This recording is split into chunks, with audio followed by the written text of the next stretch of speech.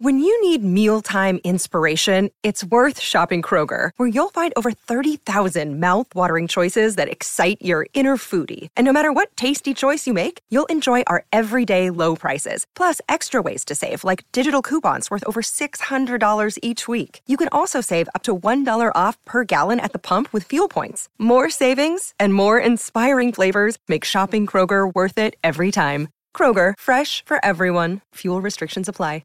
Hello, it is Ryan, and I was on a flight the other day playing one of my favorite social spin slot games on ChumbaCasino.com. I looked over at the person sitting next to me, and you know what they were doing? They were also playing Chumba Casino. Coincidence? I think not. Everybody's loving having fun with it. Chumba Casino is home to hundreds of casino-style games that you can play for free anytime, anywhere, even at 30,000 feet. So sign up now at ChumbaCasino.com to claim your free welcome bonus. That's ChumbaCasino.com and live the Chumba life. No purchase necessary. VGW. Void where prohibited by law. See terms and conditions. 18+.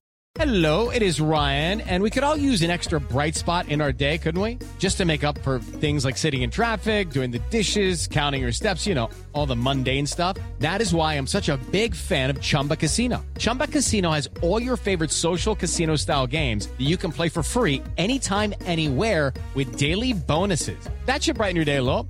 Actually, a lot. So sign up now at ChumbaCasino.com. That's ChumbaCasino.com. No purchase necessary. VGW. Void where prohibited by law. See terms and conditions. 18+. Football Social Daily. Premier League Preview. Hello and welcome to the Football Social Daily Weekend Preview Show, giving you all the latest team news, predictions and insight ahead of a busy weekend of Premier League action. As well as our daily podcast, we're also your go-to source for daily Premier League news. We've got updates on all 20 teams every day. Simply ask your Amazon Alexa device to enable Sports Social. And yes, the games are coming thick and fast, and it's a busy schedule today and tomorrow. Biggest of them all is at Stamford Bridge.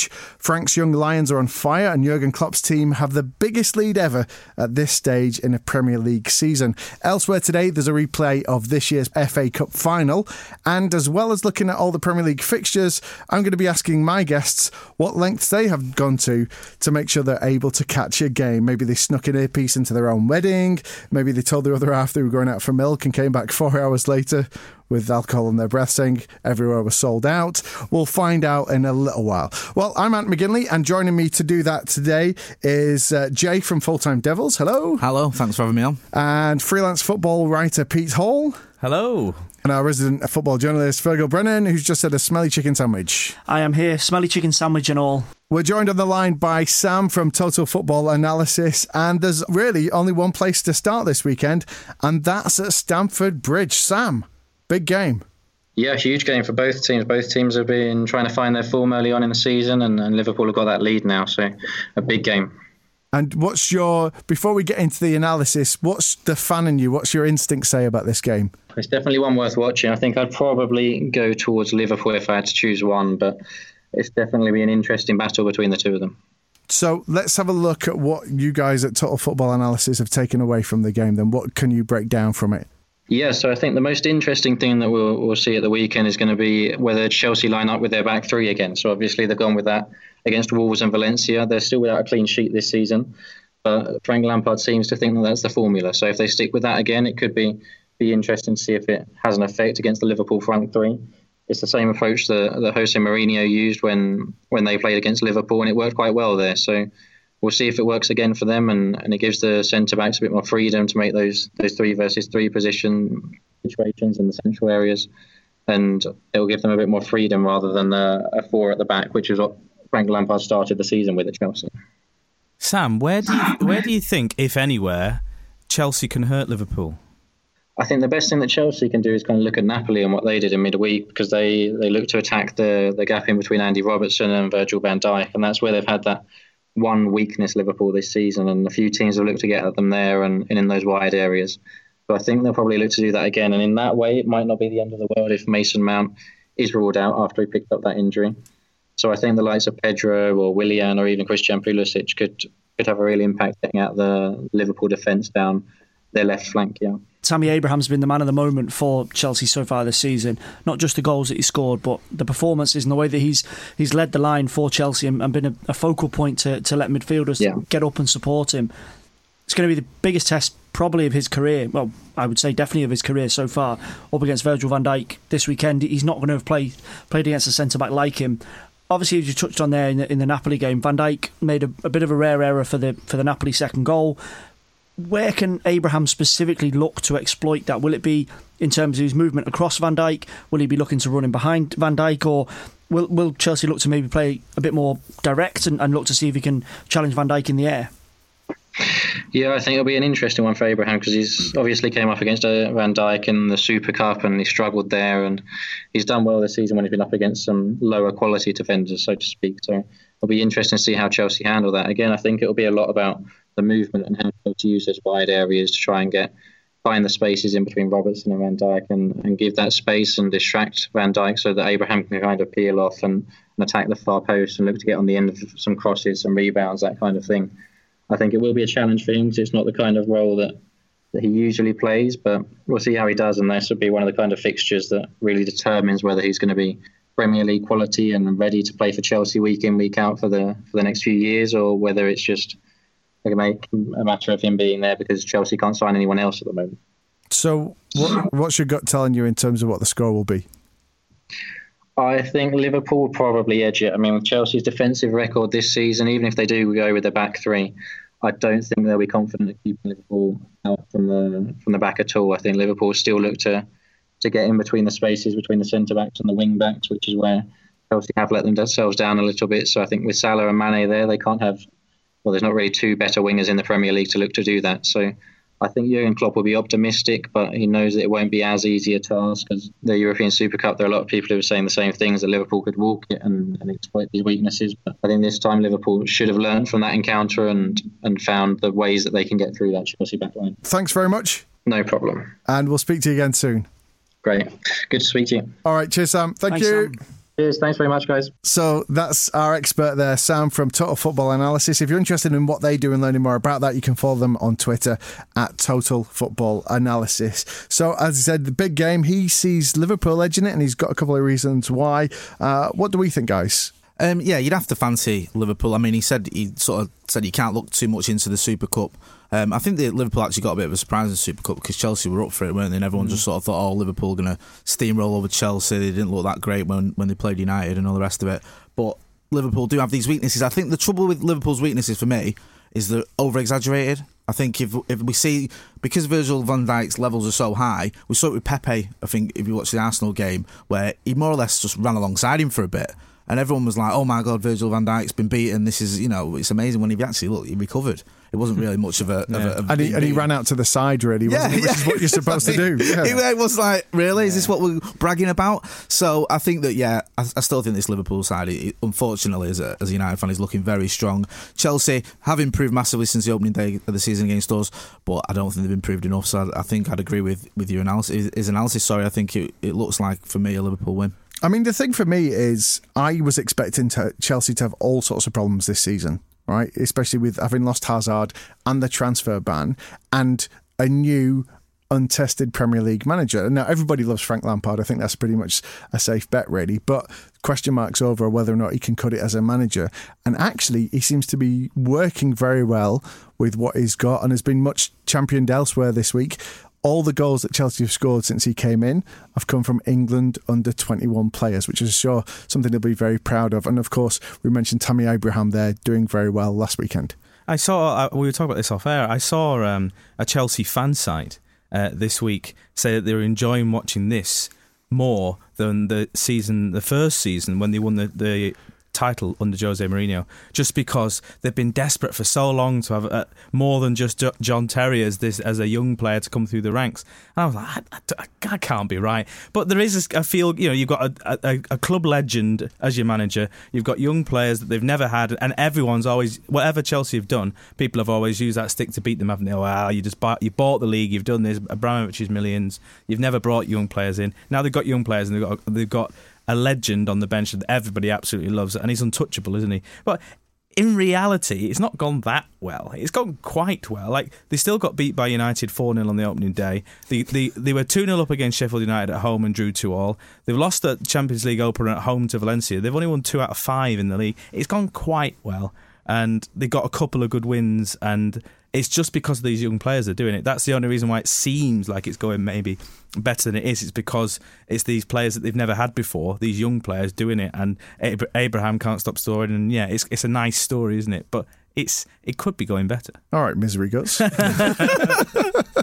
So you're somebody who lives in Liverpool at the minute, Fergal. How do you see this one?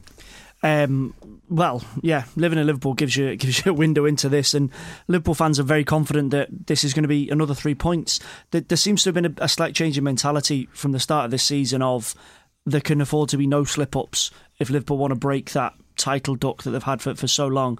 And I think they see games against top 4 sides now in the last 18 months as Liverpool should be going and winning this, rather than take a point at Stamford Bridge, take a point at Old Trafford. They're in a position now where the only game of the entire Premier League season where they think this is a bit tight is Manchester City away. That's the level of confidence that they're operating at based on the strides they've taken over the last 12, 18 months. And I agree with the guys. I think Liverpool are favourites, deservedly so. To pick up on what Pete said, I would agree with that. It's difficult to say these things without sounding like a bit of a misery guts, but it is true.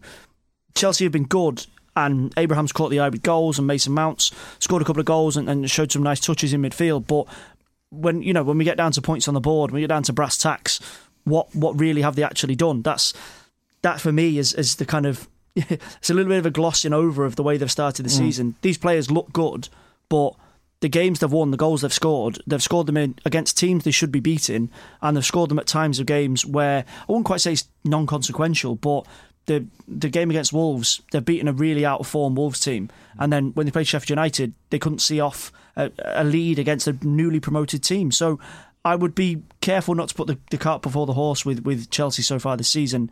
And I think Liverpool are so efficient. Yes, they slipped up against Napoli in midweek, but in the Premier League, they look really, really ready to go all the way.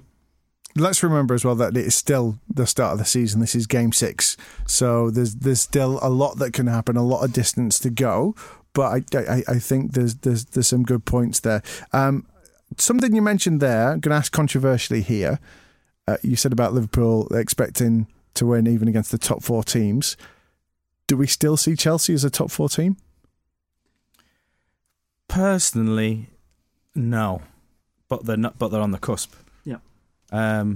This is it's one of the terms that is used so much. I don't know if we've got that cliche bell still hanging around, but like it's broken. It's been used too much. It's rang too many times. Yeah, it's a team in transition, and they can't really do a great deal because of this transfer ban. So yes, they've got a good young squad, and they've got some good young players, but you look at the names that are on the team sheet, and you're like, well, that's not a top 4 club in terms of the names. But then a few seasons ago, we might have said this about the Leicester squad. But yes, and also, it's not the top 4 isn't the top 4 anymore. There's more options now. Like top 5, 4 or 5 years ago, Tottenham weren't considered a top 4 team, but now that they are in the top 4. Right. And you would pick them over Chelsea in terms of who was a top 4 club in England. So you're saying there's more than 4 teams in the top 4? No. There's more than 4 teams that that can lay claim to being a top 4. Back in the day, it was top 4, and then everyone else just sort of scrapped it out on the marshes, didn't they? Well, let's move on to the big lunchtime kickoff for today, and 2 teams that are eyeing up those top 4, or at least the top 6, and that is Leicester against Tottenham. So 12:30 kickoff today. Spurs in familiar territory in the league at the minute, so sat in 3rd place. Great win last week against Palace, but a real mess up in the week in the Champions League. What's going on at Spurs? I don't know. It doesn't seem like a happy camp really at Spurs, and it's a bit of a strange one because it depends how you look at it. You look at Spurs and think they got to the Champions League final, which was a great run. The emotions of it, the way they did it in the sort of last minute against Ajax as well, it was fantastic. And again, you just mentioned the sitting in 3rd, but then you look at the record over the past, and I hate doing this, but I'm going to do it anyway. Look at the back end of last season and this season, I think was it 20 losses or whatever it was over so many games. Wasn't great. Pochettino's made a few noises that he's not happy. We know about the Eriksen situation as well, where he wanted to go and then no one really came in for him to the money that they wanted, so he's sort of stuck there. and his form was patchy anyway. So I don't know. It just seems a little bit of a mess. But then again, the way you can look at it both ways. You could look at it, well, say they're still sitting in third and the beating Champions League finalists. It's not that bad. But I don't know with Spurs. I just think they're always sort of one result away from it all just falling apart. But then, Kane's still getting in the goals. He did miss the penalty last week. Son's back on form as well. He got 2, almost had a hat-trick, which was a shame for me in my fantasy team. But as we said, Eriksen looked very disinterested midweek. And, well, is there something wrong there? Is it the players? Is it the system? Is it something that you can put your finger? Or is it just that they are at a position in the table where everything is scrutinised so much more than where they were before? They're not quite as solid at the back as they were. They look a bit more vulnerable now. There's a lot of players defensively at Spurs that aren't happy. Alongside Eriksen, we're not sure if we really want to be here. Vertonghen's been in and out of the team this year because Pochettino's like, does this guy really want to play for us? Davinson Sanchez is excellent, but he needs a regular partner, and they're chopping and changing fullbacks. So there's not much continuity at the back, which is, if one position you do need a bit of continuity, it's there. And it's just, I think Jay's right in the fact that things can fall apart at Spurs very, very quickly. And Pochettino, he does a good job of hiding it, but it is quite obvious that there is still discontent there with him. Like, he's never really got things the way that he wants it. Yes, they've got the stadium. Does a manager really care about whether a club's got an amazing stadium or not? How's that going to affect his job? Like, yes, he's had a bit of money to spend this time, but has he still had the support from Daniel Levy? Like, he says that he gets on well with Daniel Levy, but he's not going to come out and say he doesn't, is he? So there's still there's that undercurrent of discontent from Pochettino, from players, there's just something never quite sits, does it? Is it, do you think, Fergal, I'll just put this one to you, do you think that maybe it's just happened a bit too quickly for Spurs? Because obviously they were planning for a long time to get the stadium, to overtake Arsenal, to move forward, to win some trophies. And actually it's almost like they had a 5-year plan, and it's happened in 3 years, apart from maybe the stadium, which took about 3 times longer than they'd planned to get done. But in terms of, do you think they've maybe got a little further ahead than they'd planned to be? I know that maybe sounds a strange question, because I know they've got things like the wage structure in there that can cause problems. No, I think there's a fair bit of weight in that argument, and I think if a Tottenham fan was looking at their situation so far this season, as Jay said at the beginning, they've got every right to be a bit frustrated, because you look at the end of last season, they reached Champions League final and got beat.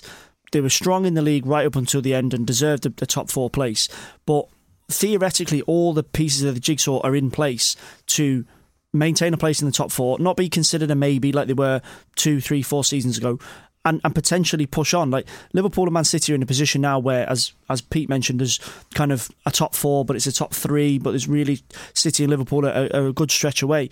Tottenham, in theory, are in a position at the start of this season to go, we are the side that is going to challenge City and Liverpool, because we've got a squad, we've got experienced players, we've got goal scorers in Kane, in Son, we've got creativity in Eriksen, in Dele Alli, but ever since the season has started, something's just not smelt quite right, and this kind of discontent does spread. And I think Eriksen's been obviously well publicised that he wanted to move away, but as Pete said, you're in a situation with Vertonghen and Alderweireld. They've both got less than a year left in their contracts.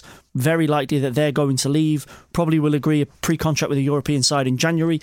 This is all very rocky ground for Pochettino to not only be operating on, but to be going into training and going into the dressing room and saying, fellas, this is the best chance we've had in a very long time to be potentially in a title conversation. How are we not able to get it together? And because of the situation with Eriksen, because he stayed, he now has to play. I mean, we can draw all sorts of conclusions from his body language or his attitude or what he's put on Instagram or what he gave the cat for breakfast or whatever. But how he plays prior to this season is generally dictates how Tottenham play. When he plays well, Tottenham tend to win. Now you're relying on a player who's your main creative force, who's openly come out and said he doesn't want to be at the club anymore. And the club have, I wouldn't quite say held them to ransom, but the club have said, you're not leaving unless we get the money in for you that we want. And that's what Tottenham are relying on. They're relying on what in the past were key players, dependable players, but now that just don't want to be at the club anymore. I think the thing with Eriksen is that I don't think he necessarily wanted to leave Tottenham. He wanted to go to Real Madrid rather than rather than it wasn't. If there was another club that it was in for him, I don't think he was that fussed. It was, I want to go to Real Madrid. It's been a bit of a dream of mine to go to Real Madrid. So if that didn't work out, it's like, all right, well, but are they not? I'll stay put. Are they not one and the same? No, I mean, it's also it's not a new phenomenon that a player wants to leave, the move doesn't happen, and then he's not forced to stay, but he stays at the club that he's at, and then 3 weeks later he's scoring goals again and all is forgotten. I mean, footballers are quite fickle beasts, aren't they? And so if a few goals go in, Tottenham start winning a few games, all is well in the world. And it's not like he's playing further down the league or anything. He's still playing Champions League football. He's still playing in a good team, and he is reasonably happy where he's been. It's just that dream move. He thought this is the time to get that dream move. Didn't materialise, but there's nothing you can do about it. Part of me wonders if we're just being a little bit over analytical and over critical, because let's take a step back and go, well, as from a Spurs fan point of view, you've been to Champions League final, you've got a new stadium, you've kept all of your best players, and you're still holding up third, and you're above your biggest rivals again for like third or fourth season in the row. So in that sense, you're in a much better position where you've been for a long time. So there's still, in that sense, forward momentum. Maybe it's just the expectation is higher. Now, speaking of high expectation, let's talk about Leicester. And I'm going to put this to you, Jay. Done. Yeah, talk about Jay. High expectation. Here's Jay. Just because I was going to come to you because obviously United beat Leicester last week. Yeah. But also it's this rather interesting situation where Leicester won the Premier League more recently than you did. They were chanting that outside the stadium, which is one of the weirdest chants. Premier League champions more recent than you was the actual chant from Leicester fans, which is accurate. It's a fair comment. Now, there's a few eyebrows raised when Brendan Rodgers was brought in last season, giving up Celtic, coming down for that. But actually, he seems to be really moving that project forward. And do you think that there is something there that he's doing, or he's got that combination of players that he could maybe move and even challenge Spurs for third place? Yeah, definitely. I mean, I think going into the season, before the season started, I thought the top three actually was set. I thought it would be the top two of Liverpool and City, and I thought Spurs nailed on three. But when you scratch the surface, as we mentioned with Spurs, so we won't go into that, it's not set in stone that they're going to finish in the top four, and I think there is sort of question marks there. And you look at Leicester and go, when we were going into the United game last week, when we were looking at the game between United and Leicester, we're actually thinking, maybe going back to since we won the title, I can't remember so many Leicester players who would actually get into United's team. The likes of, I'd take Chilwell, I'd probably take Tielemans, I'd probably take... Yeah, well, you keep throwing 80 million at them. Yeah, well, this is it. Yeah, even after Maguire, Maddison, I'd probably take him as well. So there's quite a lot of players there. There's even an argument that Vardy would get in our team as well, that would get in there. So Leicester do have the players, and I think with Rodgers, it's easy to dismiss Brendan Rodgers and almost look at him as almost a comical figure at times because of some of the things he says, and he's got almost a David Brent persona, but he's actually a very good manager if we're honest about it. What he did at Liverpool for a brief period, what he's done at Celtic as well, he knows his stuff, him going back before Liverpool at Swansea, so he is a good manager. And you look at that group of players, it can work. And I felt relieved when we beat Leicester last week, and you might say, well, that's indicative of how far United have fallen, but on paper that is a good team with a manager that can get them playing well. We've seen what they can do. We saw what they did against Chelsea as well this season. They can play nice football. They've got the players that can hurt you in attack. We did quite well to keep Maddison quiet because we almost doubled up on him. I think that was the key for it. Vardy didn't really get the service that he needed, and obviously Maguire marshalled him quite well. So yeah, I think Leicester can be in that conversation. I think they've actually recovered from losing Maguire, and I don't think it's hurt them as much as you'd think it would do, losing an £80 million defender. So they are a strong team, and I think if Brendan Rodgers can get them playing to their strengths, which I think he can, then they can be in that conversation. I mean, you look at the level with points, I think, with United, just on goal difference, barely on goal difference. Yeah. So you'd say that United might be in the conversation with top four, so why not Leicester? Do you think, Peter, I'm going to put this one to you, do you think we could ever see Leicester get back into the Champions League? Let's put it at that level. Well, I think Jay's right in the fact that, Brendan Rodgers, it's the way he says things, isn't it, that makes him it's his character. Yeah. He speaks in prose, doesn't he? But if he goes to somewhere else, are they going to be able to attract a manager as talented as Brendan Rodgers to replace him? That might be quite difficult. So I think it's very much their time is now, that if they're going to break into that top 4 with the squad that they've got, because there's an argument that in the summer a lot of those players could leave if the bigger clubs come in for them. So the time is now, while they've got the young players that and a good manager.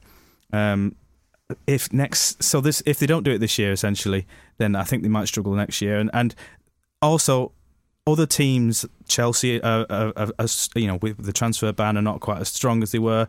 Arsenal are a bit all over the place at the moment. United aren't anywhere near the force that they used to be. So there's a spot available, and this could be it. They're more than capable. They have the squad and the manager, but I think it has to be this season.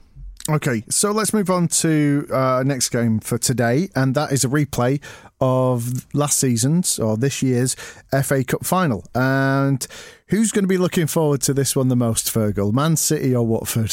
I think you'd be struggling to find many Watford fans that will be, watching this through anything other than their hands come kick-off later today. Quique Flores obviously coming back to the club is a slightly strange decision. It very rarely works in football management that if you go back that you can be a roaring success, and there's an enormous amount of issues in the background why Javi Gracia was kept on in the summer, when there was issues with the ownership, with issues with transfer funds being available, and now 4 or 5 games into the season he gets fired. Gracia comes back in, Flores comes back in. Second half against Arsenal, you started to see what he wants to do with this team. At the start of the season, under Gracia, they looked like a team without a plan, without a way of playing. They looked lost, they looked short of confidence. Obviously, Troy Deeney, who's such a huge player for them, he's been out recovering from surgery. He's not going to be back for another couple of weeks.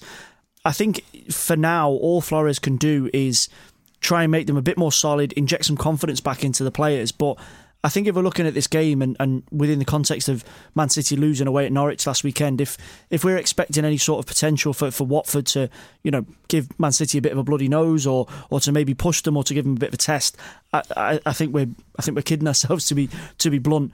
Norwich have a very specific way of playing, and they demonstrated that to great effect against Man City. Watford don't, and that's a combination of the hangover from Gracia leaving and the fact that Flores has only been in for not even 2 weeks. It's very difficult to get your ideas across and your system across. And they're facing a Manchester City side, and we chatted about this before we started recording, that when you listen to Pep Guardiola after the Shakhtar Donetsk game in midweek, he still was raging about the Norwich City defeat. The fact they beat Shakhtar, the fact that they've got the Champions League campaign up and running, I wouldn't say he didn't care, but you could just see in the way that he is, and there's no way he'll accept anything other than just an absolute dominant performance against Watford and all 3 points. And I think it's very difficult to see a chink of light for Watford in this game based on how they've started the season. I think 20-30 minutes of positivity against Arsenal doesn't really change that for me. I think you've got a very different set of circumstances if you're a Watford supporter right now to where you were at 6 months ago. 6 months ago, you were flying high, potential of qualification for Europa, and you were on your way to an FA Cup final for the first time in a long time. And we all know that didn't go so well, even though all the Watford fans I say said we had a great day out. And it just seems to have gone downhill. Now, there was some grit, as you say. Those last 30 minutes against Arsenal were brilliant. There was a real sort of buzz about the place, really upset a lot of Arsenal supporters, but that's not enough to come so far. But what I do wonder, though, is when you look at City's over the last 12 months, when City have lost games, a lot of the games they've lost have been against teams with nothing to lose. I'm talking about Newcastle. I'm talking about Crystal Palace. Obviously, Norwich City, unexpected with anything to come. So possibly, is that something in the favour of Watford? I mean, I know as a United fan, you're going to love to see them do one over City. I would. But what sort of would worry me if I was a Watford fan was, I think psychologically from the FA Cup final, that was such a one-side. I know they had a sort of spell in the first half where Watford were in it, but by the end, people were criticising City for scoring so many goals. I mean, that's unheard of in an FA Cup final where you're getting criticised for just making it such a hammering. It's like it's almost unfair. And I think that's got to be in the back of the players' minds, especially if they go a goal behind, where you think, are we going to get done over again? Is this going to be another sort of 5 or 6-0 job? So I don't know. I mean, I would love it if Watford got a result. It'd be hilarious to see Norwich and then Watford get a result against City, who, like you said, they're so dominant. But yeah, Watford can take some solace from that. And last season, I think that City, when they had their rocky spell. It was it Newcastle and Leicester, was it? Where they had like the 2 games. In December, yeah. Palace. They had 2 games close to each other. They had a couple of injuries and they didn't, I think, was it Fernandinho was out at the time? I know he's not out now, but I think they lost him and they didn't cope with it very well. And so they might look at that and think, okay, maybe they can have this little rough patch again and then they'll recover from it. But like Fergal was saying, you look at the way Guardiola was, he was raging about it. He's not taking this lightly. He's not shrugging this off and going, one of them, these things happen. No, he's having none of it. And I think he'll be determined to put that right. And like you say, with the dominant performance, and let's face facts, on paper, City are just a far superior team to Watford. Everywhere on the pitch, perhaps, except for the defence. John Stone's now out for 5 weeks. We already know that Laporte's going to be out until probably February. So that means you've got Fernandinho moving back into the defence as a centre-back. The only other centre-backs they've got in the squad are really untested. Garcia's had a couple of games and the other young lad hasn't even made a first-team appearance. So my question to you, Pete, is for all the riches that everyone goes on about City, have they actually dropped the ball on this one with their recruitment policy? Because they did lose not only their club captain, but one of their most important players and defenders over the last 10 seasons. They knew he was going, they knew it was happening, they didn't replace him. Well, it's easy to say now, isn't it? After a few injuries, that you say yes, big time.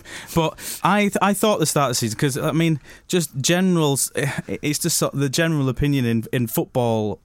It's on the whole is if you lose one of your best players in a key area, you bring someone in to replace him. You don't, unless you've got a young player that he's tried and tested in the first team, and you can bring him in. And Eric Garcia is good. But he's not played enough games for City to anything like Vincent Kompany sort of impact at the club. So yes, they should. They're not short of cash. We know that. They bought another fullback because that was an area they needed strengthening. So they got a defensive midfielder because they thought, right, we need to strengthen that. So the other final one was a centre half, and they didn't really go in for anyone, and I accept that that the Liverpool sort of stance is that if the players aren't available, don't sign them. Like when they didn't get Van Dijk the first time, they didn't sign anyone else. They waited for him, but just to cover. I mean, you don't have to sign. You don't have to sign like a first team player. You just sign somebody 15, 20 million pound. I know it's still a lot of money, but in football terms today, it's not. Just sign someone who can come in. But I think. As it stands, I think they're just about all right. One more injury, then they're in trouble. But Kyle Walker can play there as well. Like he played there for England, hasn't he, at centre half?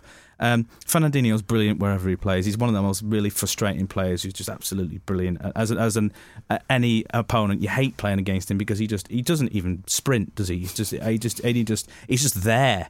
You think you're a counter-attack, and then all of a sudden he just sort of pops up from below the pitch, doesn't he, and sticks out a leg, takes the yellow card, and then that's your end of the best attack of the game. So he's just one of those frustrating players who just gets everything right. And I think he'll be quite good as a centre half. So I don't actually think they'll be too short for now. So with that in mind, Fergal, is this something that Liverpool have got right this season? Because everybody went, what are you signing Adrian for? And then, of course, almost, was it the first real game? Alisson injured in the most innocuous way with a goal kick. And Adrian, although he won them the Super Cup effectively with that penalty save, and he's done all right. But it's been somebody with experience that's been able to come in. Also, when Liverpool have brought players in, we've seen the difference that Alisson and Van Dijk made to that team, which says to me the importance for all your Salahs, for all your Manes, for all your Firminos, the difference between success and failure comes from the back.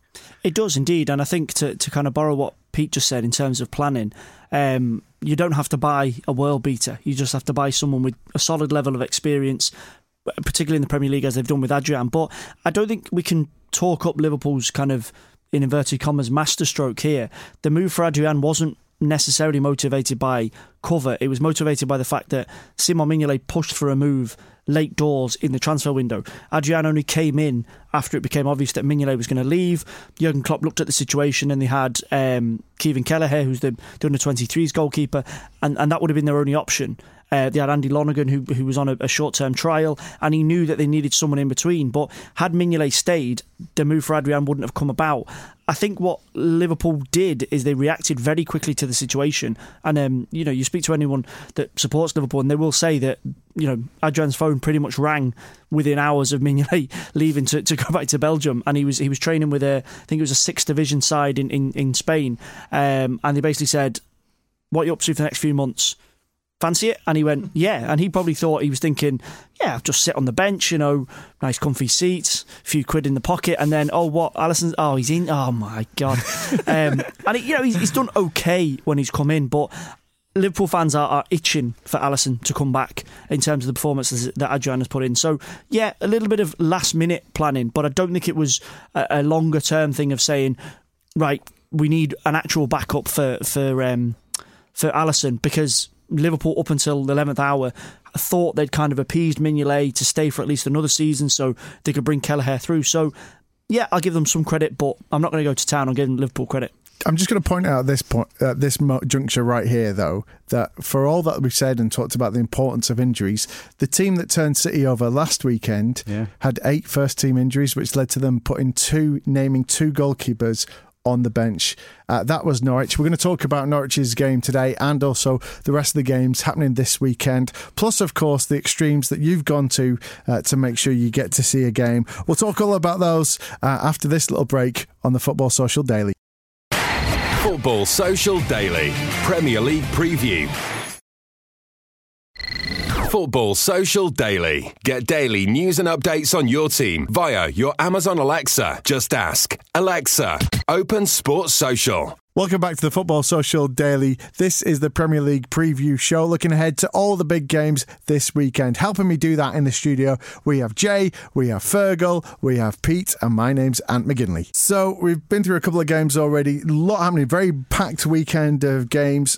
Sunday we've got 2 games at 2 o'clock, 2 games at 4 o'clock. Let's focus on the rest of the games happening today for now. Burnley-Norwich. Now, Pukki is really a star at the moment and an absolute bargain for a free as well, which he's one of the top scoring players in all 4 divisions, and he looks like he's the real deal. What was very interesting for me in that game against City, it wasn't just the goal he scored, it was his creation, and that says a lot to me. So is he a player that's going to stay at Norwich? I think he's one of those players that he's at the right club.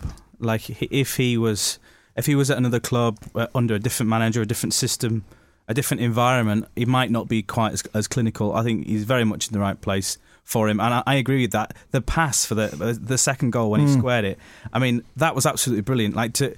A striker normally are very, very selfish in those situations, but it was the way it was executed as well. It was absolutely perfect, and the celebration from Cantwell really annoyed me as well, because if you get that good a pass, you go straight over to him and you point at him and you don't run off and start knee sliding when you've tapped it in from 2 yards. And Pukki had done all that, laid on a goal for you against City, and he went straight to the corner, did a ridiculous celebration, and I know I sound like a grumpy old man, but it really annoyed me. No, I think you have a point. He's only a kid though, and Campbell.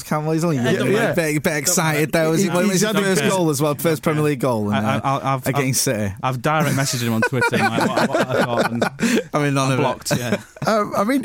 The thing is, Norwich again seem to be having a similar season so far, anyway, to their greatest ever season in the Premier League, where, if you remember, they finished 3rd with -7 goal difference. All right, so there's almost that kind of Kevin Keegan Cavalier style about them. Are they going to stay up, or is it going to be a team that burns brightly to begin with and then struggles as the season goes on? Fergal. I worryingly think, and I feel bad because it seems like everyone, you come to me for the bad bits, everyone else gets the exciting stuff. Yeah, I do, because I think there's an enormous reliance on Pukki to score them goals. And I think, generally speaking, what we've seen with sides that have been promoted and lasted for a season or 2 or 3 is that there's been another outlet. There's been someone that they could maybe pull off the bench, that when it gets to the real meat of the season, January, February, March time, when chances are Norwich are going to be up against it, they're going to be in real need of points. They don't have the squad. You mentioned, obviously, injuries. They're already in a terrible situation with injuries. So we're now, unfortunately, seeing the squad players they've got. they're not going to be players that are going to dig them out of holes. Cantwell, I know Pete's upset with him. Looks like don't bring it up again.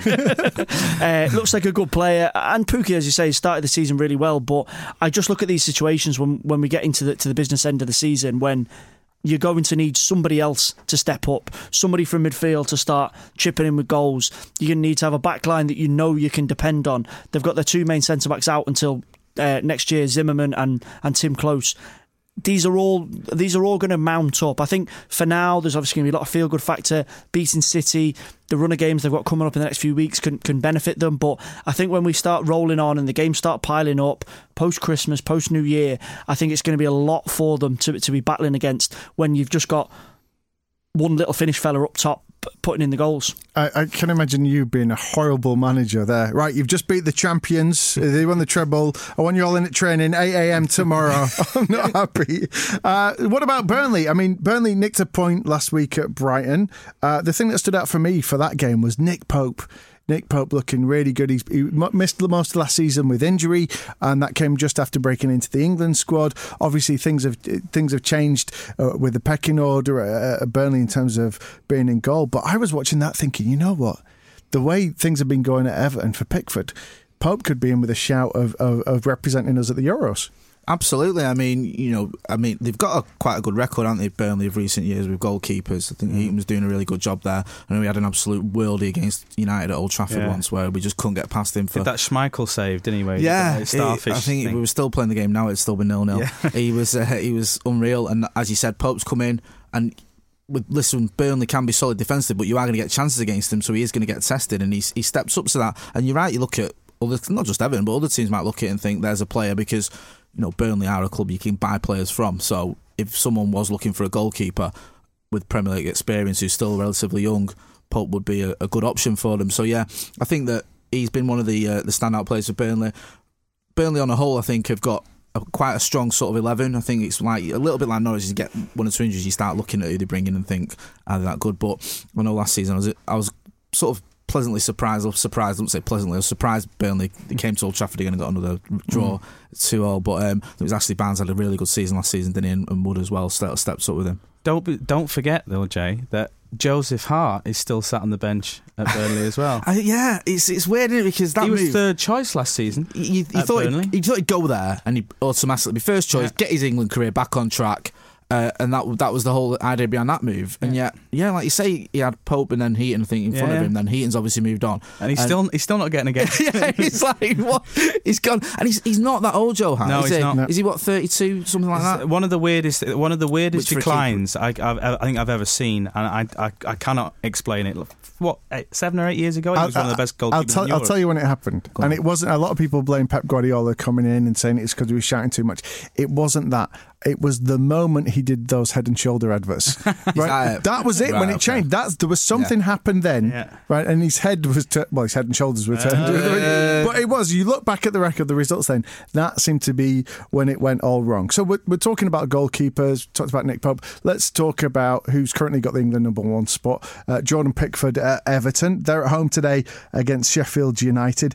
Something's not right at Everton. They've got an awful record away from home. Not been that great at home. Lost against Bournemouth last time out. They seem to have spent really well in the transfer window this summer, but then again, a lot of people said that last year as well. Marco Silva seems bulletproof for whatever reason, but what's not happening? I don't know how it's transpired, but I've ended up covering Everton quite a bit this season, and they're brilliant at home. You can't beat them at home. But then away from home, it just falls apart, and it comes back to the sort of Marco Silva's problems that he had at Watford and initially at Everton with his defence. You put the ball in the box against Everton, and like what happened with his Watford side, and the defence just falls apart. At home, they've got the second best defensive record this year, behind City.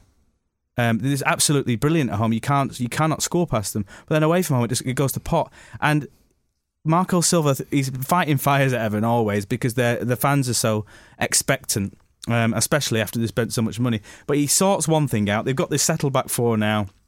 really solid at the back, and he's bought all these attacking players, and you think, right, okay, we're sorted now, and then it's not working. It's just not worked so far. He doesn't know his best team. He doesn't know who's going to, is Alex Iwobi playing there or Theo Walcott? Are they one and the same? Delph's been good since he's come in. Keane's, he's only young. He needs more game time.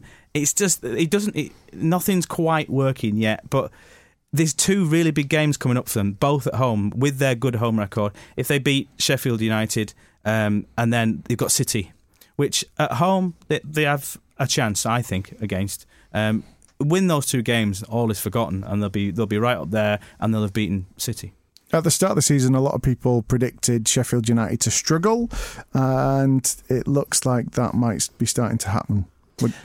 Well, anyone that listens to the podcast regularly would know that I said the exact opposite of that at the start of the season, and I was bullied into making a bit of a bold prediction on them. And I'm a man of my word, and I'm going to stick with that. I think what's happened to them, not to put it too simplistically, is that they are struggling to convert what was regular Championship level goal scorers into Premier League goal scorers, and there was a big sign of that was last weekend's defeat against Southampton. We chatted about this before we started recording. Southampton barely had a kick in attack for the whole game. They get one chance from Moussa Djepo, and he beats a couple of Sheffield United players and bangs it in the back of the net. Sheffield United had 4 or 5 really good chances. David McGoldrick, Ollie McBurney. I know McBurney then had one ruled out by VAR. This is something that's going to be a little bit of an issue for Chris Wilder and for Sheffield United. They are a good team. He's, he tries to play football in the right way. He's very competent, but goals is kind of what I said before about Norwich. Goals are what you live and die by as a newly promoted team. If you can get 1-0s against the sides that you're in and around, in the middle of the table towards the bottom half of the table, you've got a fighting chance of staying up. And the Southampton defeat was indicative of players that are low on confidence. McGoldrick being the prime example. He was fantastic for them last season. I think he was. I'm not sure if he was top scorer or second top scorer behind Billy Sharp.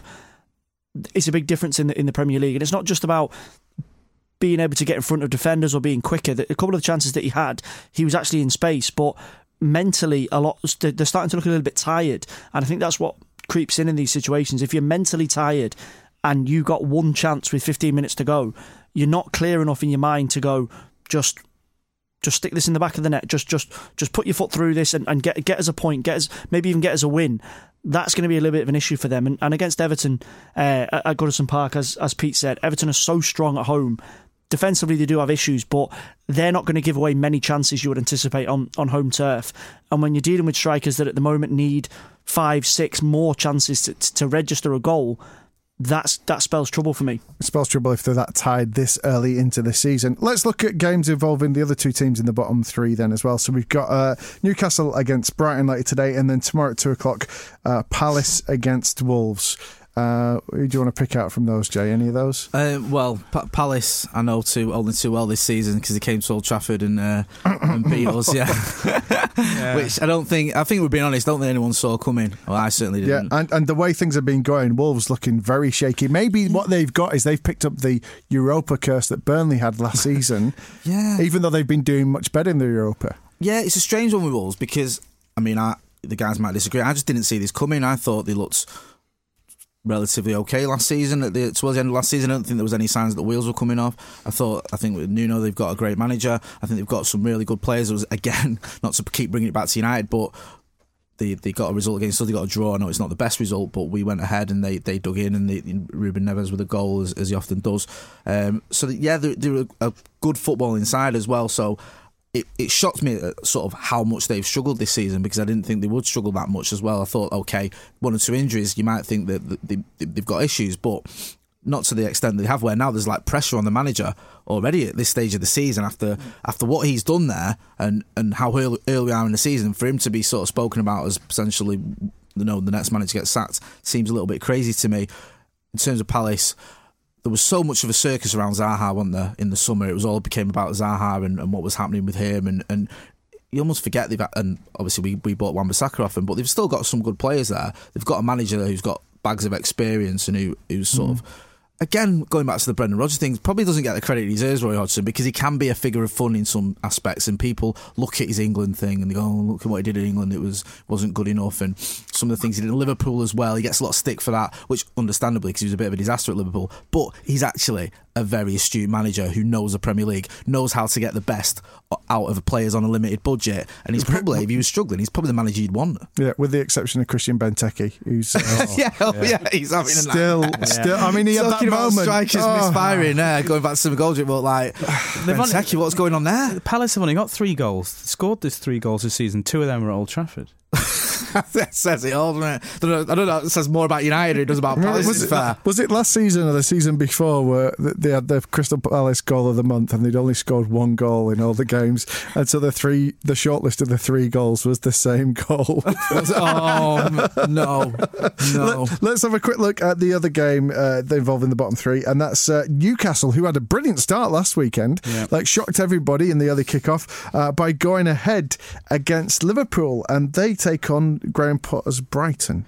What a hit that was. That's his weaker foot. He was cutting onto his right foot as a weaker foot. But they were very much the second best. Obviously, there's no shame in being second best against Liverpool, of course. But that was very much, I wouldn't read too much into them taking the lead at Anfield. That was very much a bolt out of the blue, and they were never going to get anything out of that game, really. Still very much an unknown entity under Bruce. Joe Linton has shown moments where he might justify his fee. Almiron's come back from injury and he's been okay. So it's you still don't know. You still don't know with Newcastle and Steve Bruce.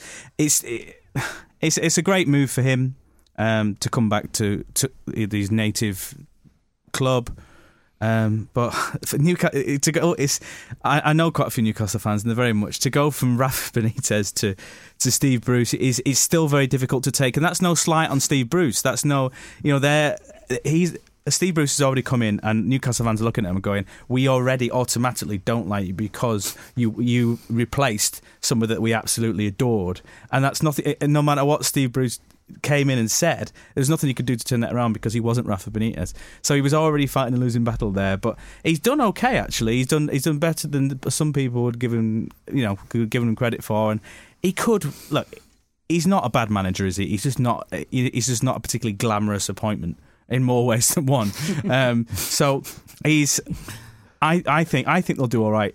I've been pleasantly surprised, and I think Joe Linton, I think, will come good at some point this season. Right, we'll see. And let's have a look also at Arsenal against Aston Villa. That's tomorrow, 4:30 kickoff. Arsenal threw it away against Watford. Villa could do a job on them, do you reckon? Again, Arsenal are just in a situation you really don't know what's going to happen. The first half, excellent. Aubameyang, 2 really nice goals, and we went in at half time and I thought, this is it. This is what it's like. This is how normal football fans are able to behave. We're 2-0 up at half time. Oh no, wait, it's Arsenal. And that was exactly the case. We touched on it a few minutes ago with Kike Flores and what he kind of did in the second half to take the game away from Arsenal. But Arsenal handed it to him on a plate, and it was just so frustrating. There's the interview with Granit Xhaka after the game where he's come out and criticised his teammates, saying they didn't want the ball and that they were hiding, and Granit Xhaka seems to have a pretty short memory of the fact of the amount of times he's been directly responsible for Arsenal losing a game.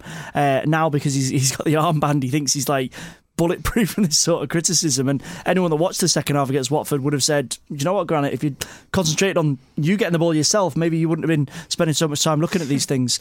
Against Villa, again, it's such a difficult one to predict, but I think home advantage, you would obviously steer towards Arsenal in this situation. Villa have been good in patches, but again, they're in a similar situation to Fulham last season. They've spent an enormous amount of money. They're still getting players to bed in. Slightly, as I said before, with Sheffield United, the players that were their big players in the Championship, the likes of John McGinn, he was really good in the opening day against Tottenham, but since then he hasn't really been able to step it up. Jack Grealish, captain, obviously a big fans' favourite with the Villa fans, hasn't really been able to kick on. I also think he's under quite a bit of pressure. I think the club's putting pressure on him. I think he's putting pressure on himself. So yeah, you would hope and I would steer towards Arsenal winning this, but given the fact that Arsenal are so inconsistent and so irritatingly frustrating, I wouldn't put my house on it, no. And just reflecting how far the mighty have fallen, the last game that we're going to look at. Look at the delight on his face. Why are you all looking at me? Can I go? So the mighty West Ham taking the minnows that are Manchester United. It's another mouth-watering mid-table clash, isn't it? We had Leicester. You know what? United On a serious note, though, this is the first time I can ever remember thinking of a game where I've put West Ham as favourites over United. I mean, again, it's sort of one of those where you look at it and you think, I don't think, when I was talking about Leicester earlier, where there's quite a few Leicester players that I'd take at Old Trafford, that's not really the case with West Ham. But I think West Ham as a team, they've got a relatively good record against us. And last season at London Stadium was a bit of a watershed moment for many United fans with Jose Mourinho. We went there, he played three at the back. It was that first 20 minutes, wasn't it? And he had, and it was obvious what he was doing because we had Scott McTominay as a centre-back, and then halfway through the game, he took Lindelof off and kept McTominay. He was sending a statement out to the board that you've not bought me the defender I wanted, so I'm going to start playing midfielders in defence to prove a point. Now, if you want to prove a point and you're winning football matches, fair enough, but when you're getting battered by West Ham, the fans aren't going to stomach it, and I think that's when the tide with the fans especially turned against him. So it is a difficult one. West Ham, we know they've got some quality, but I don't know, for some reason, I don't know why, it's probably more sort of my heart than my head. I'm just feeling a little bit confident going into this one. I was more pessimistic going into the Leicester game, and being honest, but I think we can actually get a result here. I think, yes, we've got injuries and we're going to miss Martial and we're going to miss Pogba. I think they're out as well. And we are overly reliant on Marcus Rashford. But I don't know, I just think that maybe, just maybe, sort of the feel-good factor is becoming a little bit like it was when Ollie first arrived. I think people are starting, the fans anyway, maybe not everyone, maybe not the media and whatnot, but the fans are certainly at Old Trafford and at the away games are sort of getting behind Ollie and buying into what he's trying to do and understand the fact that we have got rid of some of the players that we needed to get rid of, and Lukaku and Smalling and Sanchez, obviously, and we're bringing some of these youngsters through, and we've addressed some of the defensive issues we've got with Maguire and Wan-Bissaka, so we can see what he's trying to do, and it's going to take time. We've got to be patient, so I don't know, I'm cautiously optimistic. So from a neutral point of view, it seems like Pellegrini's doing some really good things at West Ham. He's brought in some great players. Seb Allaire looks really good, like the real deal. He's come from doing such a good job in the Bundesliga, and he's hit the ground running, and he's big. He's huge, isn't he? It's like, wow. And would it be too much to say that you almost think that West Ham could have the better squad?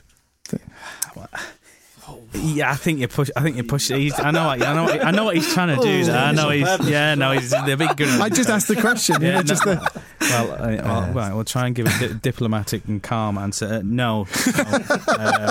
They don't have as good a squad as Manchester United. It's closer than it was, and they've bought well. Fornals is an excellent signing as well.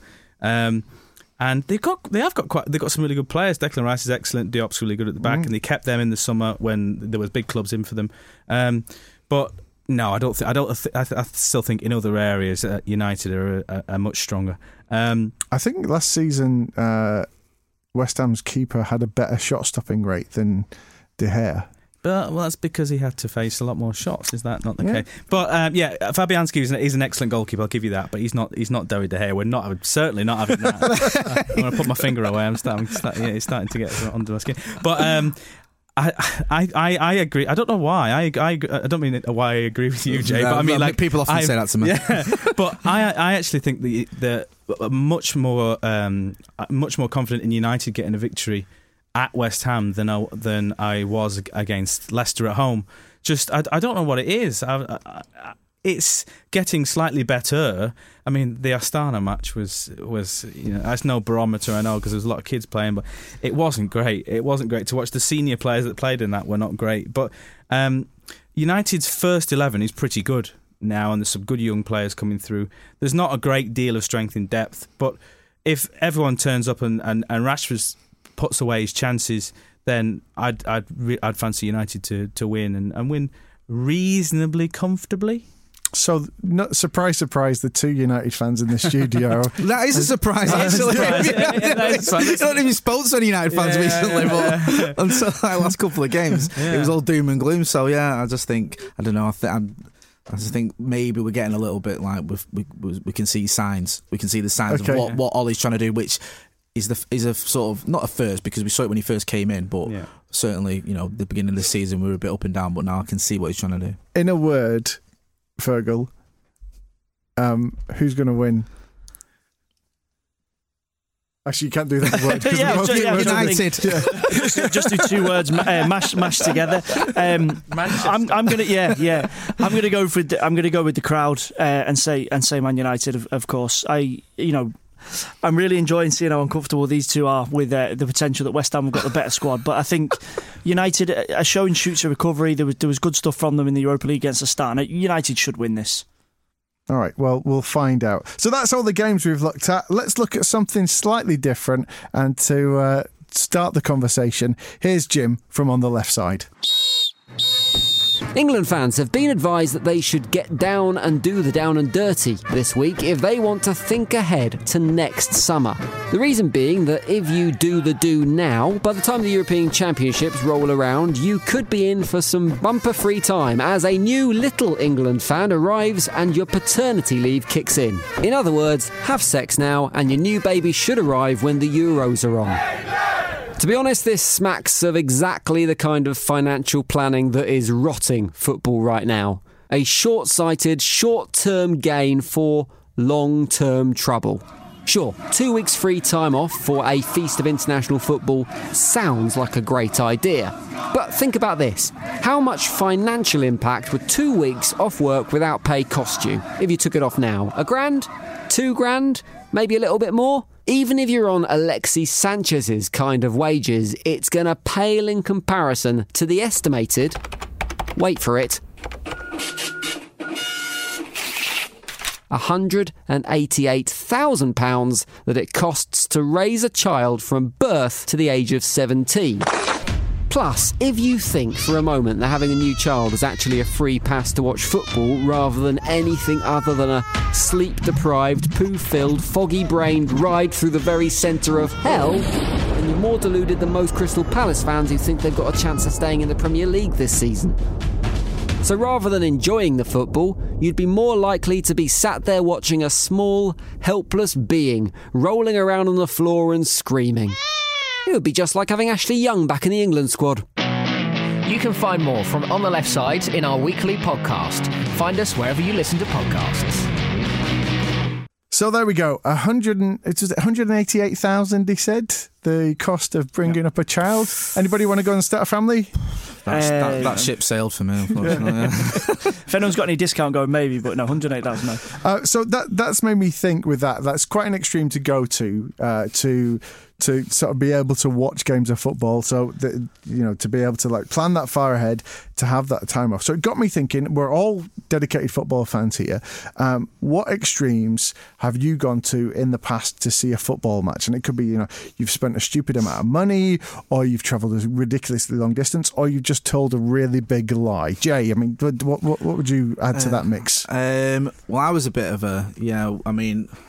trying to think back to when I've sort of gone to extremes. I've gone to some extremes to watch football matches. The one that sort of springs to mind, especially when you talk about money, was we were over in South Africa for the World Cup. I was working there, and we were in Johannesburg.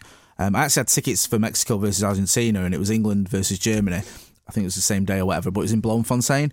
And we were like, me and the lads, we were all from England, we were working out there, and we're like, I'm not a massive England fan, but we're like, oh, it's England, Germany. It's a knockout game. We've got to go. We've got to do this.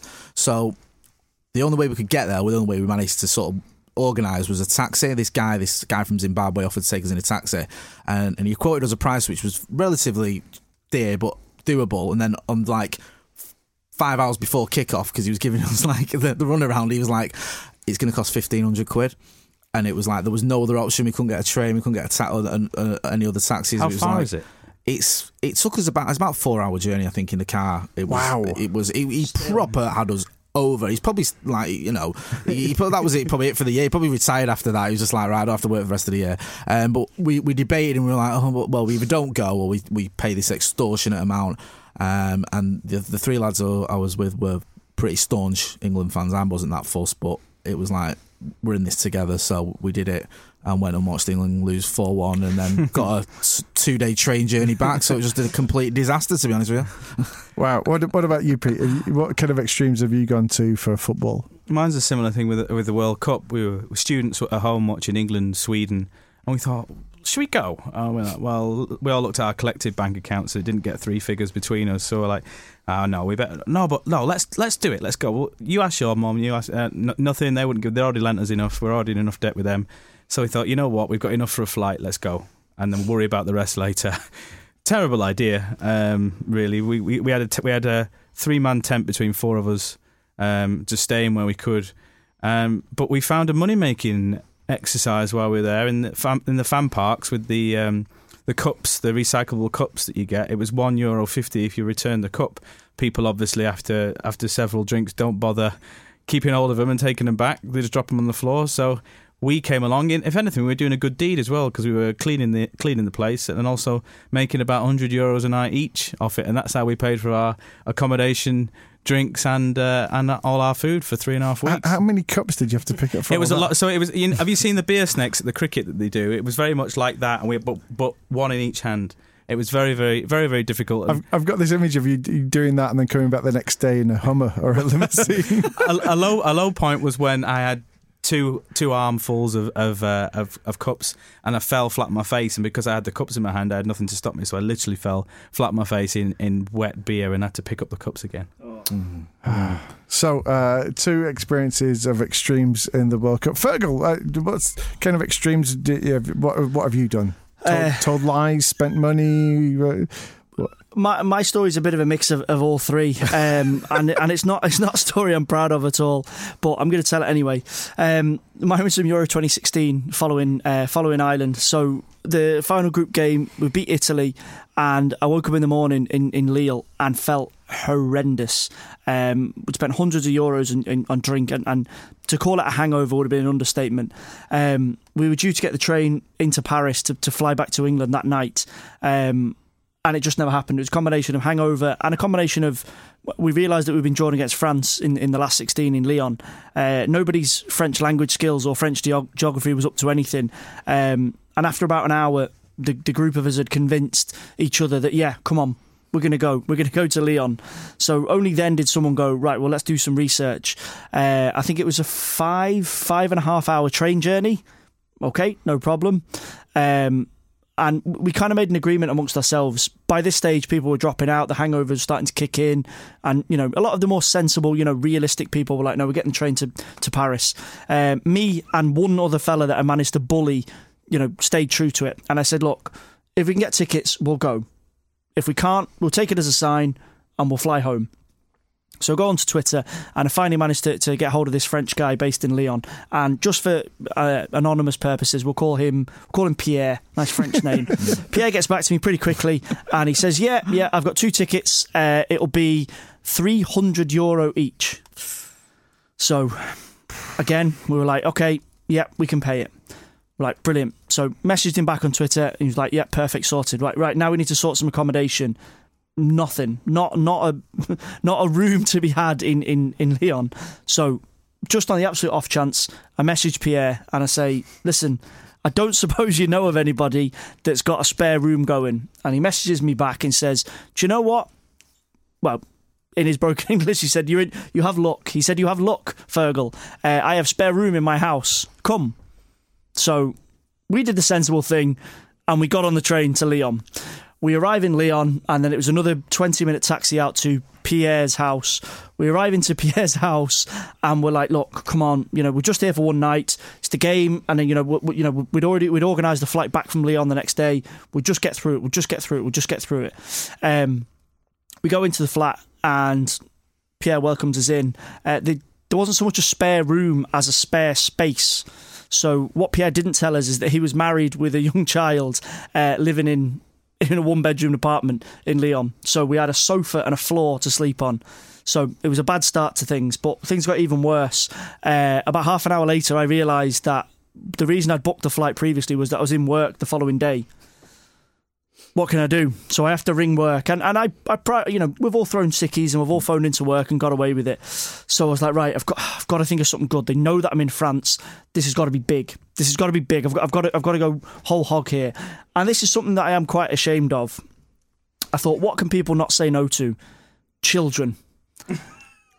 And my friend was like, yeah, but you don't have any children. I'm like, yeah, but work don't know that.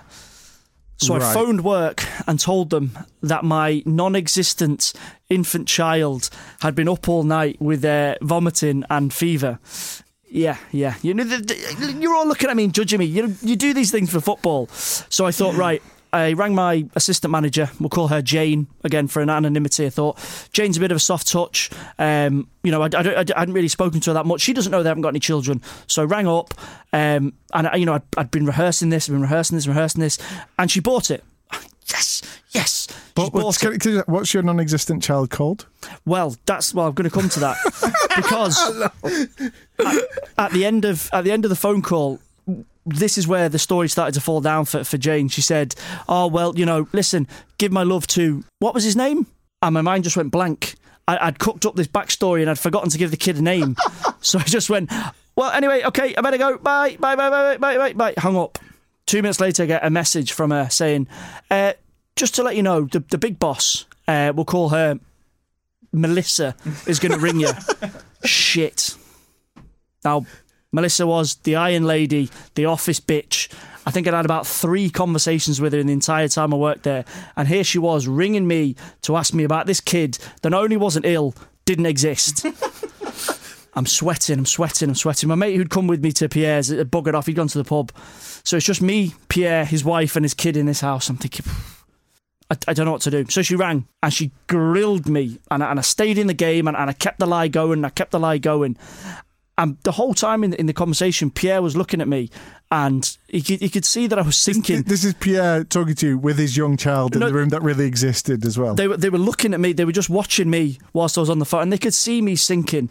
And Pierre's English wasn't the best, but he could tell that, I was drowning in my own lies. And eventually his wife asked him something and they had a bit of a conversation and Melissa snaps on the phone and she says, Who's that in the background?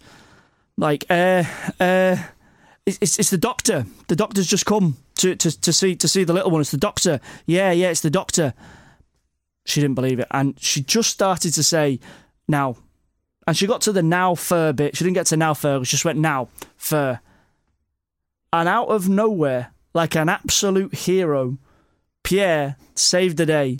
He came over, he took the phone off me, and he absolutely tore a strip off her as the pretend doctor. He absolutely did me an absolute solid. And he said, this child is sick. She might have to go to hospital. I'm not going to do a French accent. I don't want you bothering her father again. This is a very serious situation. And I hope that I will not hear from you again this evening. Good night. Hung up the phone and I'm thinking, do I hug him? Oh my God. And I just kind of stood there in silence for about 20 seconds. Phone buzzes on the side. It's Melissa. Open it up. Fergal, I'm very sorry to have bothered you. Take as much time off as you need. Boom! We went to the game. We got beat by France, but oh my God, I kept my job. And if ever you need someone to lie to you at work, you let me know. Or you let Pierre know. He's the man for it. Did you have to pretend this child existed then for the rest of your time at work? No, I just kept all conversations to a minimum and left a month later. Right, okay. Yeah, well, I'd love to say that we have Melissa and Pierre on the line right now. But after that story, there's not a lot I can really do. So I think we're going to call it there, gentlemen. Thanks very much to Jay, thanks to Pete, and thanks to the lying scumbag that is Fergal. Thanks to Pierre. Thank you for listening to the Football Social Daily Weekend Preview Show. We do this every Saturday, as you know, and there is a new podcast every day. But as well as that, we're also your go-to source for daily Premier League news, updates on all 20 Premier League teams every single day. All you've got to do is get your Amazon Alexa device to enable Sports Social. Thanks for listening. See you next time. Football Social Daily. Hello, it is Ryan, and I was on a flight the other day playing one of my favorite social spin slot games on ChumbaCasino.com. I looked over at the person sitting next to me, and you know what they were doing? They were also playing Chumba Casino. Coincidence? I think not. Everybody's loving having fun with it. Chumba Casino is home to hundreds of casino-style games that you can play for free anytime, anywhere, even at 30,000 feet. So sign up now at ChumbaCasino.com to claim your free welcome bonus. That's ChumbaCasino.com and live the Chumba life. No purchase necessary. VGW. Void were prohibited by law. See terms and conditions. 18+. Hello, it is Ryan, and we could all use an extra bright spot in our day, couldn't we? Just to make up for things like sitting in traffic, doing the dishes, counting your steps, all the mundane stuff. That is why I'm such a big fan of Chumba Casino. Chumba Casino has all your favorite social casino-style games that you can play for free anytime, anywhere with daily bonuses. That should brighten your day a little. Actually, a lot. So sign up now at ChumbaCasino.com. That's ChumbaCasino.com. No purchase necessary. VGW. Void were prohibited by law. See terms and conditions. 18+.